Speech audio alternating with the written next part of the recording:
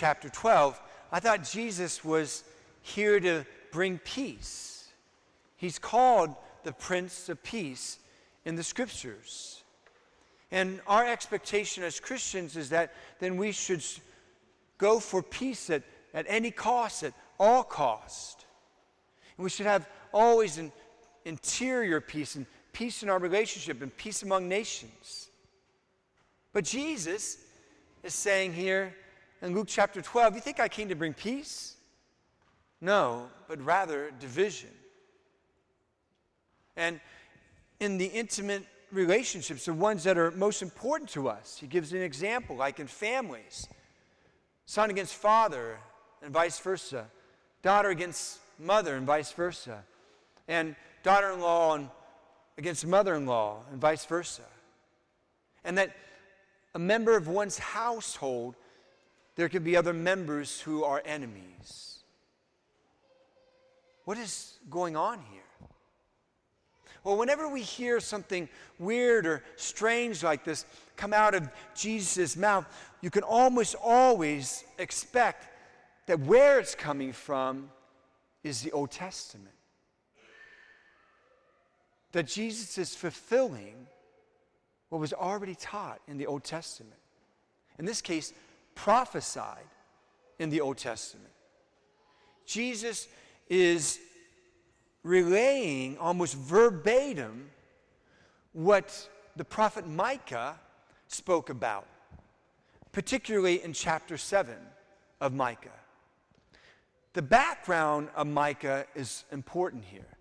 So Micah was a prophet who was called by God hundreds of years before the birth of the Messiah to prophesy a coming age. And this coming age would be an age of salvation, an age of renewal and restoration. But, Micah says, it would be first a time of tribulation, that before we experience these things, we will first experience tribulation, and particularly through division among peoples. And so in Micah 7, Micah says, and so father against son, and son against father, and mother against daughter, and daughter against mother, and daughter-in-law against mother-in-law, and mother-in-law against daughter-in-law, and members of one's own household can be enemies. Christ repeats this almost verbatim in Luke chapter 12. You see, the Jews knew their scriptures. They knew the prophets. They knew what they said. Some of us as Christians may not even have known that Micah was a prophet, let alone what he says. And not just there, because whenever a rabbi teaches, like a psalm, he'll begin with part of the psalm, and he'll expect you to know the rest of the psalm. And that's the case with Micah here and Jesus. Because then Micah goes on to say, so when these things happen, these divisions among family members, among communities, within a nation, Micah says this, look to the Lord. Wait upon the Lord, the God of your salvation. And that's what Jesus is trying to communicate to his own disciples all the way down to you and I, because he is the one who inaugurates that coming age. The kingdom of God becoming present here on earth, and not just in his time, but for all time until the consummation of time. He comes to us, for instance, every time we gather for the Eucharist. The kingdom of God is here. But what Jesus is trying to do is to correct a misunderstanding that his own disciples have and that you and I have. So the disciples are thinking, hey, the kingdom of God is here in Jesus, so everything should be peaceful. You're going to throw off the Roman government, right? We're going to have interior peace. We're going to have peace among all the people in our religion and in our community, in our synagogue, and then among the religious leaders and the people and so on. Peace, right? No. Jesus, no. He says no. Why does he say no? Because he knows the world. He knows that the world is fallen. He knows that it's imperfect. And he knows, therefore, that there are people in this fallen world who have been hurt. And in their hurt, they hurt others. In their woundedness, they wound others. In their imperfections, they get God wrong. And in getting God wrong, they lead others in getting God wrong. In their woundedness, they hold on to vanity or to perfection, which is elusive, or to their ego, or to their pride, or to their power.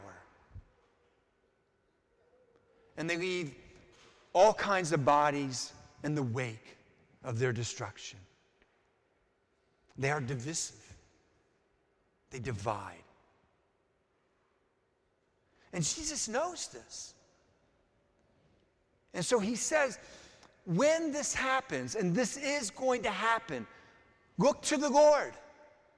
Wait upon the Lord, the God of your salvation. Don't give up. Don't walk away. And when you're wounded, don't hold on to those wounds. And separate yourself in the midst of this division.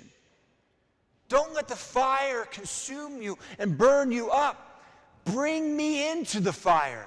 Invite me in. You have will. You have freedom. I have to wait for you to invite me into this moment or to this period, this stage of your life where you're in conflict with others or any other ways in which you are hurting.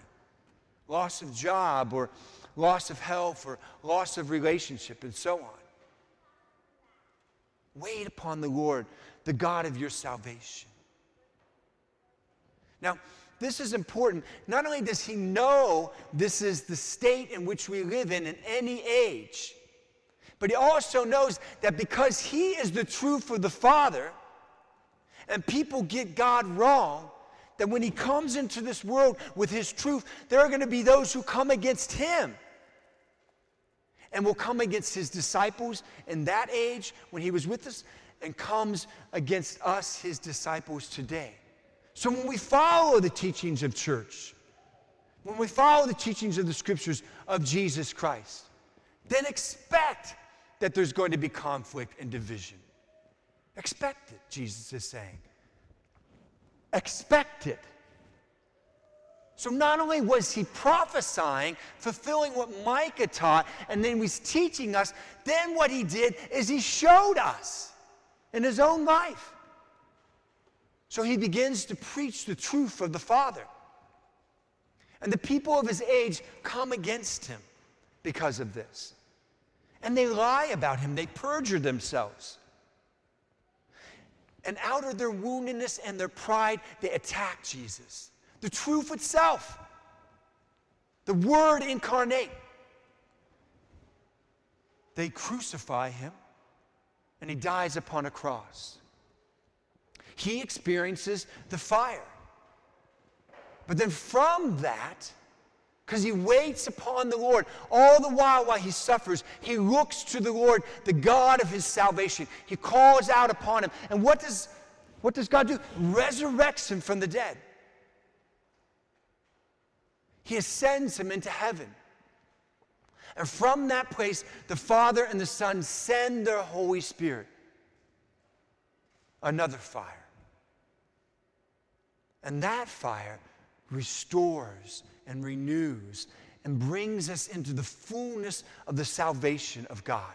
How do we know this?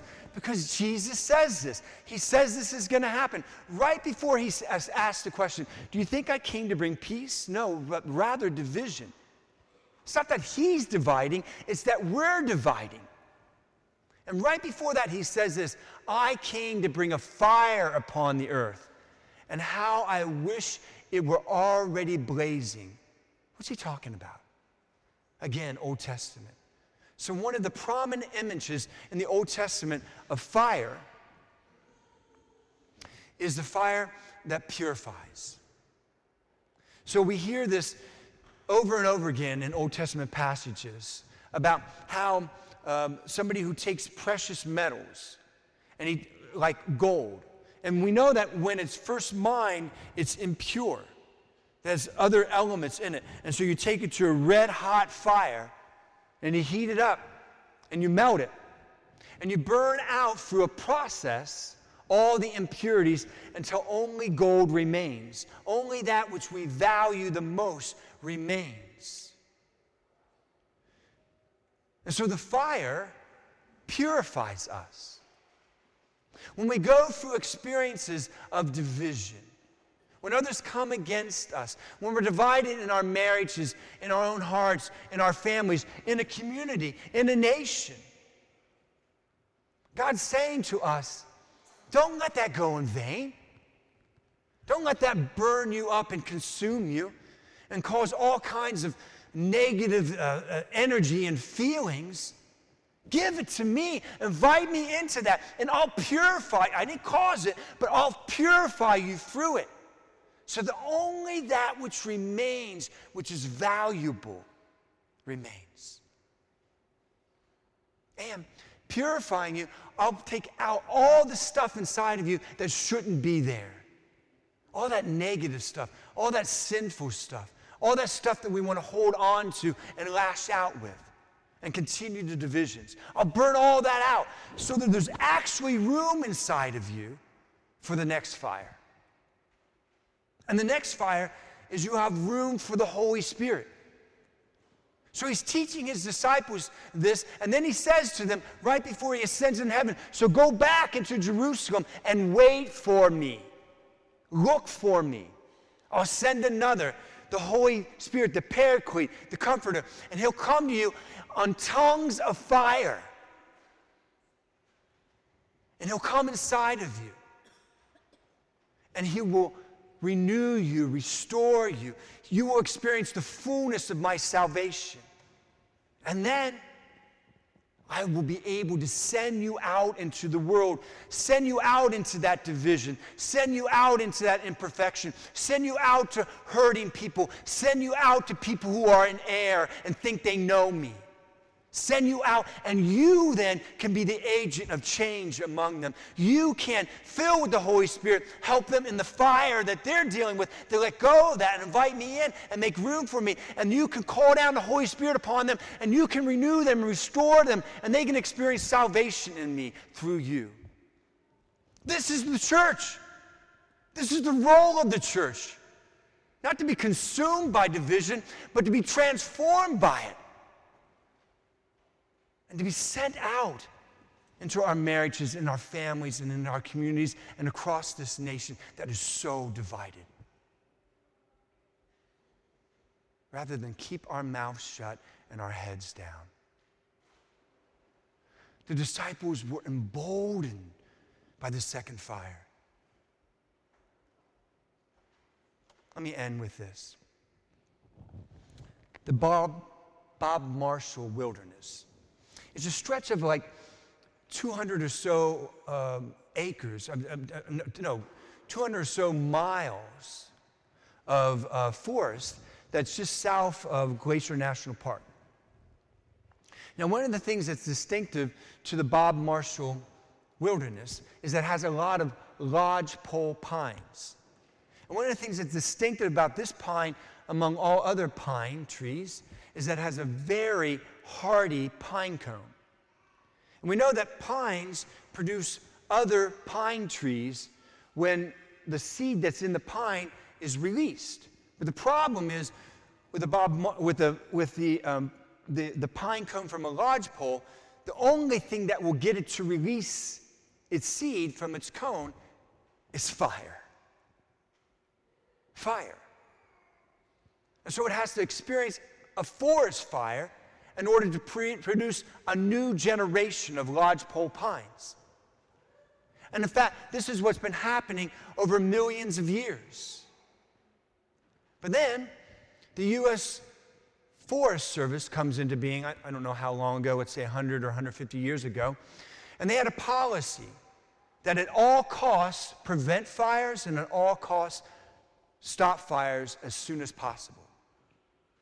And they had that policy for several decades, but in the case of the Bob Marshall Wilderness, it wasn't helping it, it was hurting it. So they had to learn, they had to adjust. And they created up a new policy, and it's called a managed burn, in which they allow these burns to happen in order to continue to grow the forest and to keep it healthy. And not just the lodgepole, but all the underbrush and other plants too. What happens in nature and what happened to Christ himself, Christ is teaching, happens in our own lives. But if we think that living in this world, the way of the Christian is a way of peace, we would be getting him wrong. Does he want peace? Yes. But there's a way through it in a divided, fallen world. So he comes to join it and show us that way and teach us that way. And so before we ever really, as Christians, can experience the salvation of Jesus Christ, let alone share it in this world, before we can really be restored and renewed and filled with that second fire of the Holy Spirit, we go through tribulations. And Jesus is saying, don't try to put that out so quickly. Don't run away from it. Don't hold on to it and allow it to destroy you and then use it to destroy other people's lives. Give it to me. Invite me into it. And I will manage this burn. I'll manage it. And I'll purify you. And I'll empty you. And then you'll have room for me when I send my Holy Spirit into you. And then through you, send you out to others. For the next generation. For the current generation. For our marriages and our families. For this community and for our world. This is the Christian way in a fallen world, not a utopia.